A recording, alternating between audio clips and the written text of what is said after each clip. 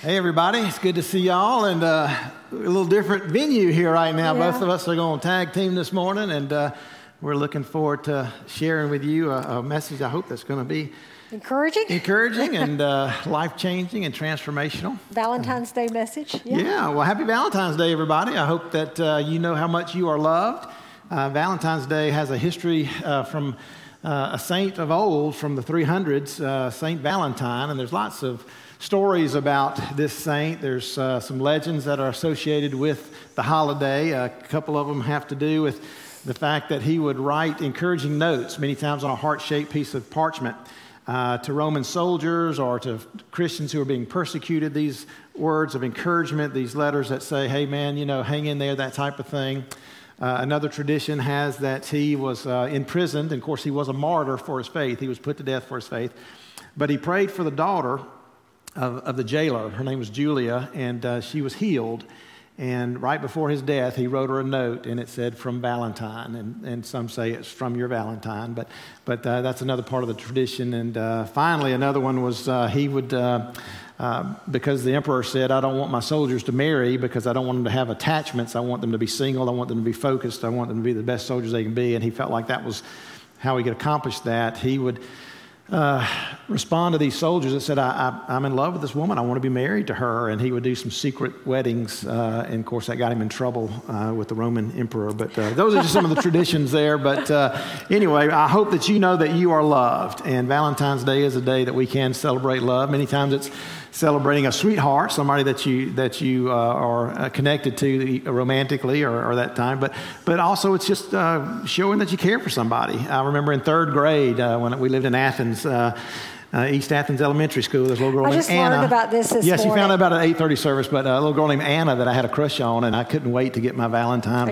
from all the classes and see what Anna wrote to me. But anyway, you don't have to worry about that. No, don't be insecure about Anna. I don't know what's happening to that girl. But anyway, so we can share our love for others and encouraging notes and these connections that we have that are so vital to our well-being. And so happy Valentine's Day, everybody. So with it being Valentine's Day, we thought we would focus on relationships. And the title of our message today is, I said this and you heard that. Has that ever happened to you? I said this, but you heard that. Maybe it's somebody that you work with, or maybe it's someone in your family and you're trying to explain to them something that's important to you or how you want something done, and all of a sudden you realize that they've not received the message, that somehow there's been this miscommunication. Or maybe someone is talking to you and somewhere in the midst of it they say, you're not listening to what I'm saying. You're not listening to me. I know Mark and I, last Saturday, we were taking a walk around here at Howard Oaks. It was our day off. And so I was excited. I wanted to tell him about something that I've got coming up. And so I was beginning to tell him about something that I have planned. I was surprised at his response. His response was not what I had expected, and I felt like in his response, he was being critical of me. Well, it was like, that wasn't the message I was trying to communicate. So with greater energy and with greater passion and with more words, does anybody ever do that? I began to tell him again what I was excited about and what I had planned, and then his response to me was again, I felt like, he was being critical of me, and so all of a sudden, we're kind of escalating up. It's our day off. We're on a walk. And I'm like, wait, what's going on? And finally, I asked the question. I said, what did you hear me say? I said it just like that. And I said, what did you hear me say? And he begins to tell me what he heard me say. And I said, I did not say that at all. That was not at all what I said. I don't know how you got that. I said, here's what I said. And so I go back and repeat what I thought I had said the first time. And then he goes... He said, you might have thought that's what you said, but that was not what came out of your mouth. So there is something that happens when we communicate with one another that sometimes the messages can get misconstrued. So a great example is just use this ball. This is a purple. Everybody agree this is a purple ball? Can y'all see this? It is a round ball. It is a lightweight ball. It's not very heavy. So in my mind, this was my message. So I thought it was very clear. No way you could misunderstand my message. And so I handed my message to Mark, thinking that what he would hear was, this is a purple ball. It's plastic. It's lightweight. Yeah. I didn't see how there could be any problem for miscommunication. Okay, here's what really happened was my message was more like this ball of Play-Doh. Can y'all see this? I don't know if y'all can see this. Okay, there is purple in the Play-Doh. I'm not going to lie. There's also some glitter. There was my passion. There's some red there. That's my emotion. There's a little bit of green in there, and it's not perfectly round and as clear as I had thought it was. So I've got all these filters going on. My experiences, my expectations, my wiring, the stuff that I don't even know that I'm aware of. And so my message isn't quite as clear as I thought it was. And I hand it to him, but then what does he do with my almost perfect message? So I hear it through some filters that we're going to talk about this morning, and basically what it ends up being is something like that. You know? Based on how he interpreted my message. So then he hands it back to me, and it's still not at all what I was trying to communicate. And so back and forth we go until the next thing that we know, we're having a little spat as we're taking a walk. But I will say it was great because I walked a whole lot faster and a whole lot harder. So I said, we should just always fight when we walk. I mean, I work much harder when I'm mad. But anyway, but what's going on here? So the thing is that is so clear is that miscommunication can really be so toxic and harmful to our relationships. And Clay Scoggins said it this way. He's a pastor and author. He said, miscommunication has caused all kinds of problems in the world. Wars have been started. Companies have gone out of business. Families have stopped talking to each other. And marriages have broken up because of miscommunication. So what's the problem? The problem is pretty simple, is that there are two parts of communication. There's what we say, but then there's what we hear. So today, Mark's going to be unpacking a passage for us today from the life of Peter and a conversation that he had with Jesus where they kind of weren't hearing and saying the exact same thing. All right, so if you got your bulletin or if you're watching online, we're going to be in Matthew 16, beginning in verse 21. We're going to go through verse 23. This is from the New Living Translation. From then on, Jesus began to tell his disciples plainly. He thought he was speaking plainly. Yes. Tim, it was very plain. It was a purple ball message. Yes. Don't know how you can mess this up, guys. So plainly that it was necessary for him to go to Jerusalem and that he would suffer many terrible things at the hands of the leaders, the elders, and the priests, and the teachers of religious law. He would be killed. But on the third day, he would be raised from the dead. So that's the clear message. He's saying, guys, I'm going to go to Jerusalem. I'm going to suffer some terrible things from the hands of the leaders and teachers of the law. I'm going to die, basically. I'm going to be killed. However, on the third day, I will be raised from the dead. So that's the message. Verse 22. But Peter took him aside and began to reprimand him for saying such things. Now, here's Peter taking Jesus aside. Other translations say rebuke. Can you imagine having the gall to tell Jesus he is wrong, rebuking him, correcting him? Well, that's what Peter did. Heaven forbid, Lord, he said, this will never happen to you. Jesus turned to Peter and said, get away from me, Satan. You are a dangerous trap to me. You are seeing things merely from a human point of view, not from God's.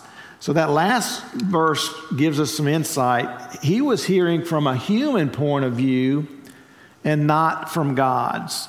Our human point of view really wraps many times up in what we want ourselves. We pull in our selfish desires, what we want for ourselves. So when Fran was telling me her story, one of the things that I was doing was viewing it from my standpoint, my selfish standpoint. And so my response to her, a lot of it was what I didn't want to happen, what I could see down the road that would happen, that I was trying to circumvent in my response. And so Jesus says, listen, you are not hearing as God would have you hear.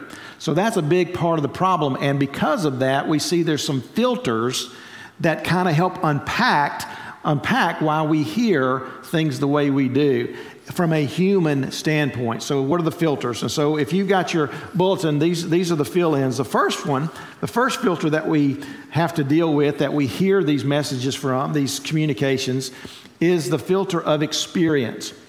So let's talk a little bit about Peter's experience. So we know that Peter is a fisherman. He and his brother Andrew are working together. They have a fishing trade. They're in the Sea of Galilee, northern part of Israel.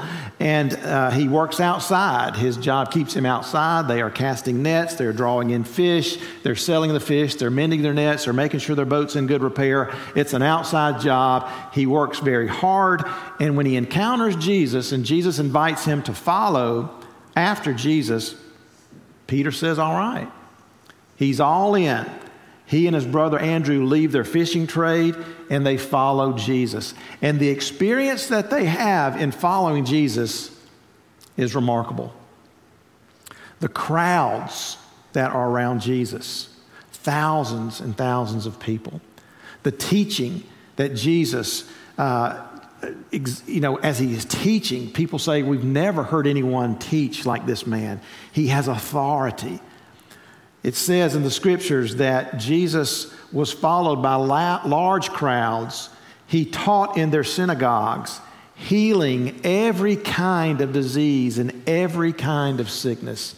So it didn't matter what the infirmity was. It didn't matter what the limitation was. Jesus healed every kind of disease, every kind of sickness. And Peter's right in the middle of this. He's watching all this. He's saying, I've never heard a man teach like this.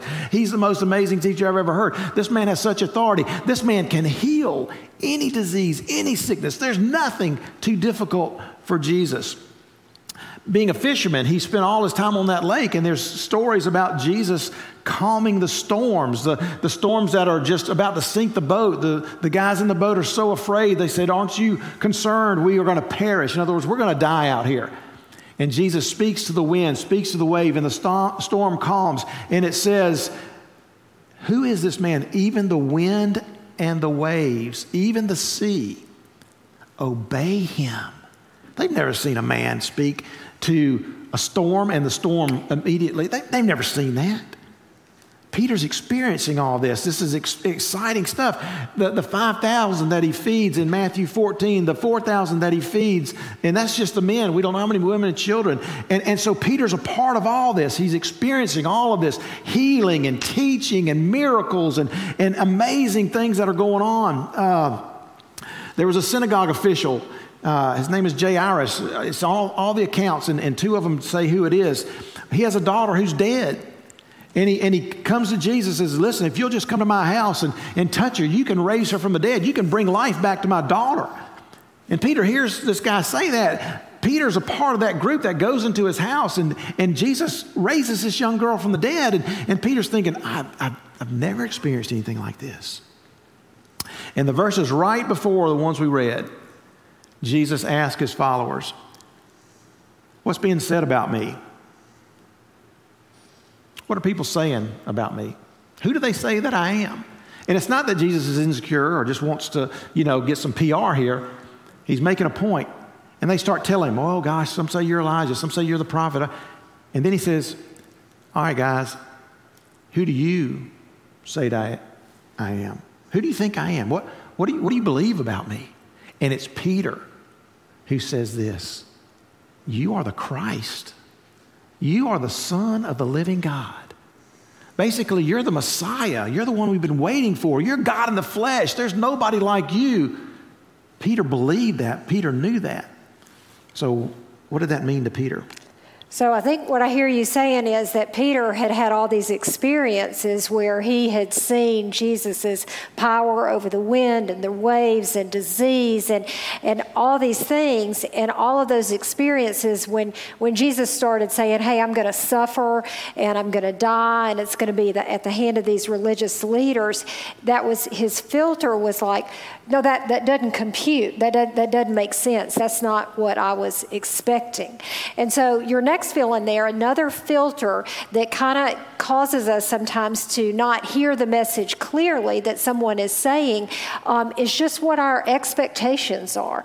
And so for Peter and that early first century Jew, I mean, just imagine, if you will, they had grown up under Roman rule. They were living in an occupied country. Rome had occupied their nation.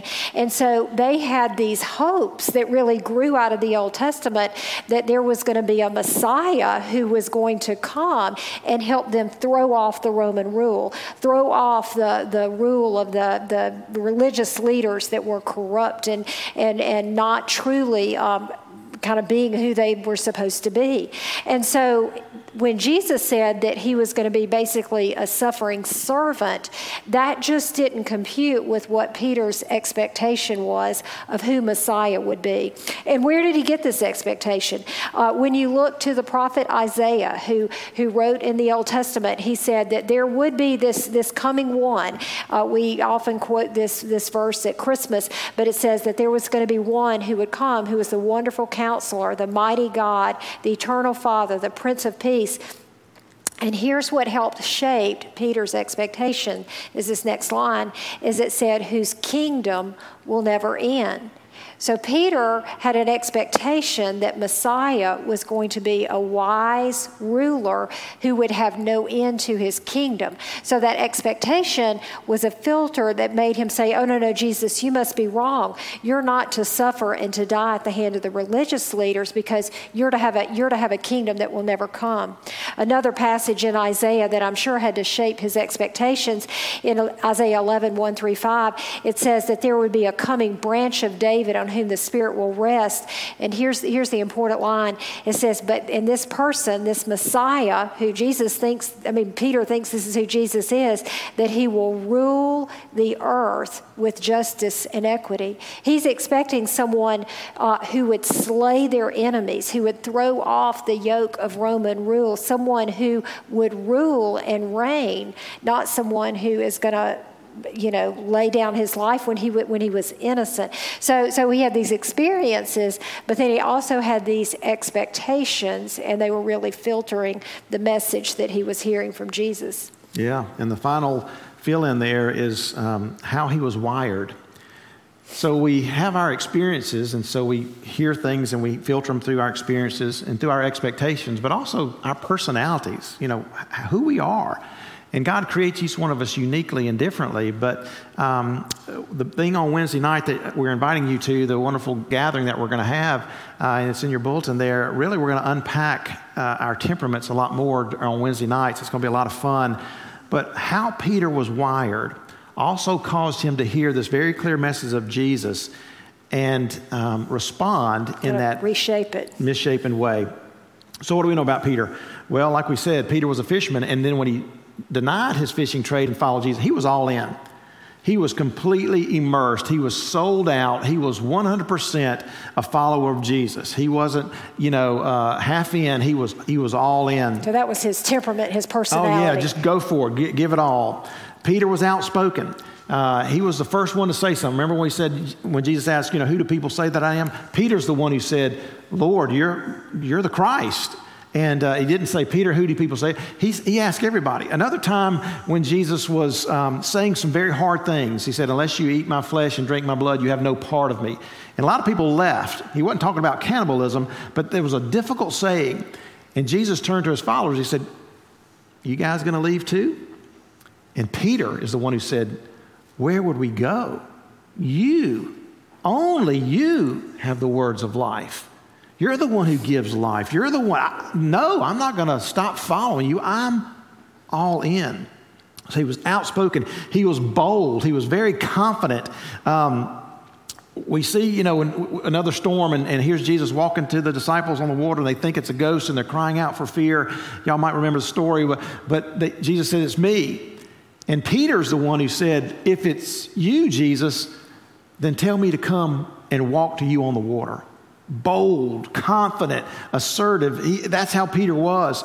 At the very end of Jesus' time with the disciples, right before he goes to the garden to be arrested, they say, hey, we've got 2 swords. And Jesus said, that's enough. And they go into the garden. And when the crowds come to arrest Jesus, all 4 gospel accounts talk about this servant who gets his ear cut off. 2 accounts, Matthew and Mark, say, and one of the disciples draws his sword and cuts off the servant of the high priest. Luke and John say Peter draws his sword and cuts off the right ear, and John is the one who calls the servant by name. His name is Malchus. So out of the 2 swords, out of all the disciples, who gets one? Who makes sure he has a sword? Peter.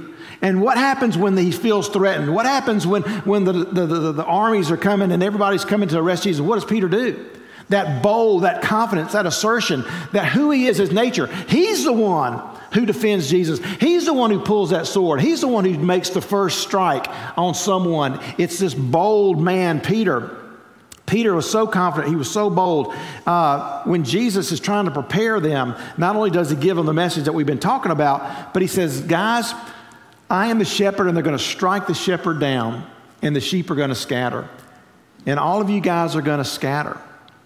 And Peter says this. This is in Matthew, Mark, and Luke, and also in John. But in Matthew 26, 31 through 35 is where we see this. Peter says, even though all may fall away because of you, I will never fall away.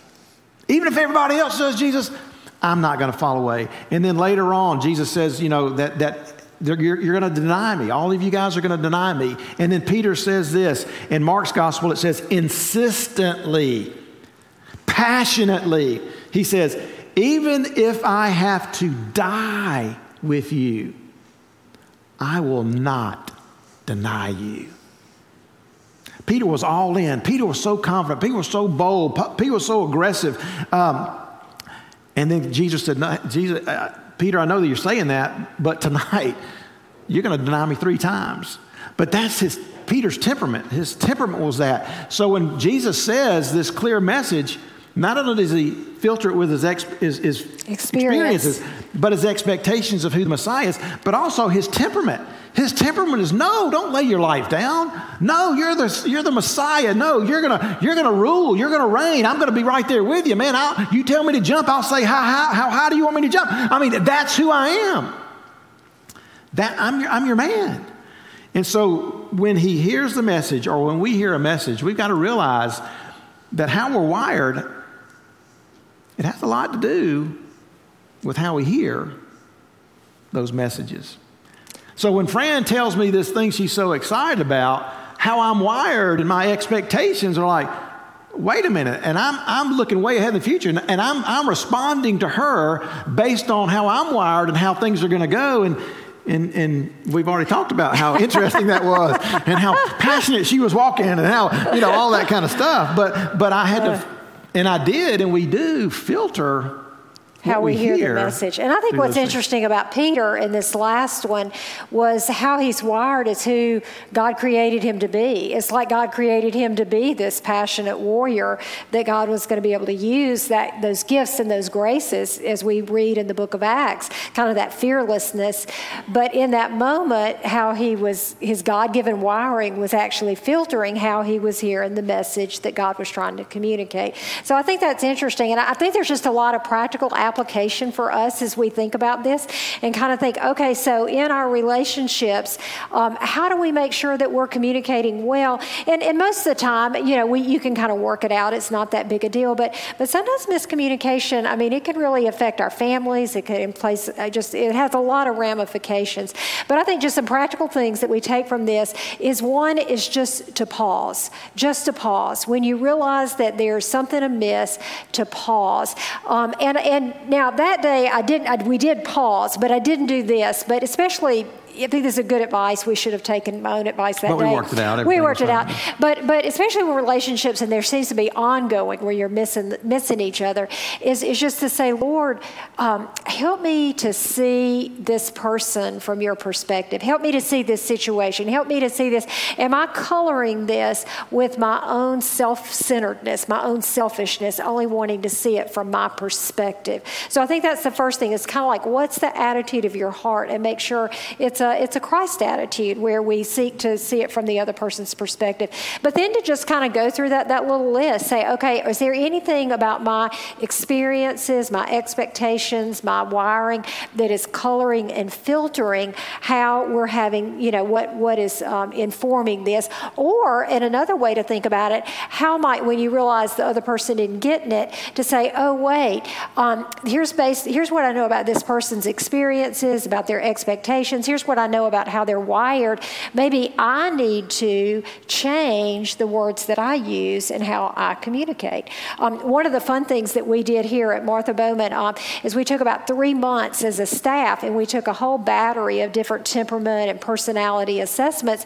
And the goal of that was, one, just for our own self-awareness, and it's fun, but it's also to learn about each other. And what's interesting is, as a part of this particular company that we used, we get these daily emails, and it might say something like, Fran, don't forget, Mark is an extrovert, so when he has an idea to present, he will often want to process it verbally. So also, the more we learn about the other person, it also helps us improve our communication. So I think there's just a lot of practical, things that we can learn from this. And one of the things that Mark mentioned is that if you're here in person, you've got in your bulletins there. If you're not online, I'll tell you about it. We'll be, letting you know more about this on social media and on our website. But on Wednesday nights in March, we're going to do just kind of a fun small group study, and it's entitled, I Said This, You Heard That. And it's really going to be taking a deeper dive into the whole idea about how we're wired and how that impacts how we hear and how we speak with one another. But just imagine, relationships can be the greatest happiness in our life. They can also be our sources of our greatest pain. And on this Valentine's Day, as we celebrate love and relationships, just imagine how much stronger and healthier our relationships will be if we remember to kind of have the posture of Jesus, this unselfish heart, but also we kind of pay attention to the filters that we might either be communicating with or listening. So, yeah. Amen.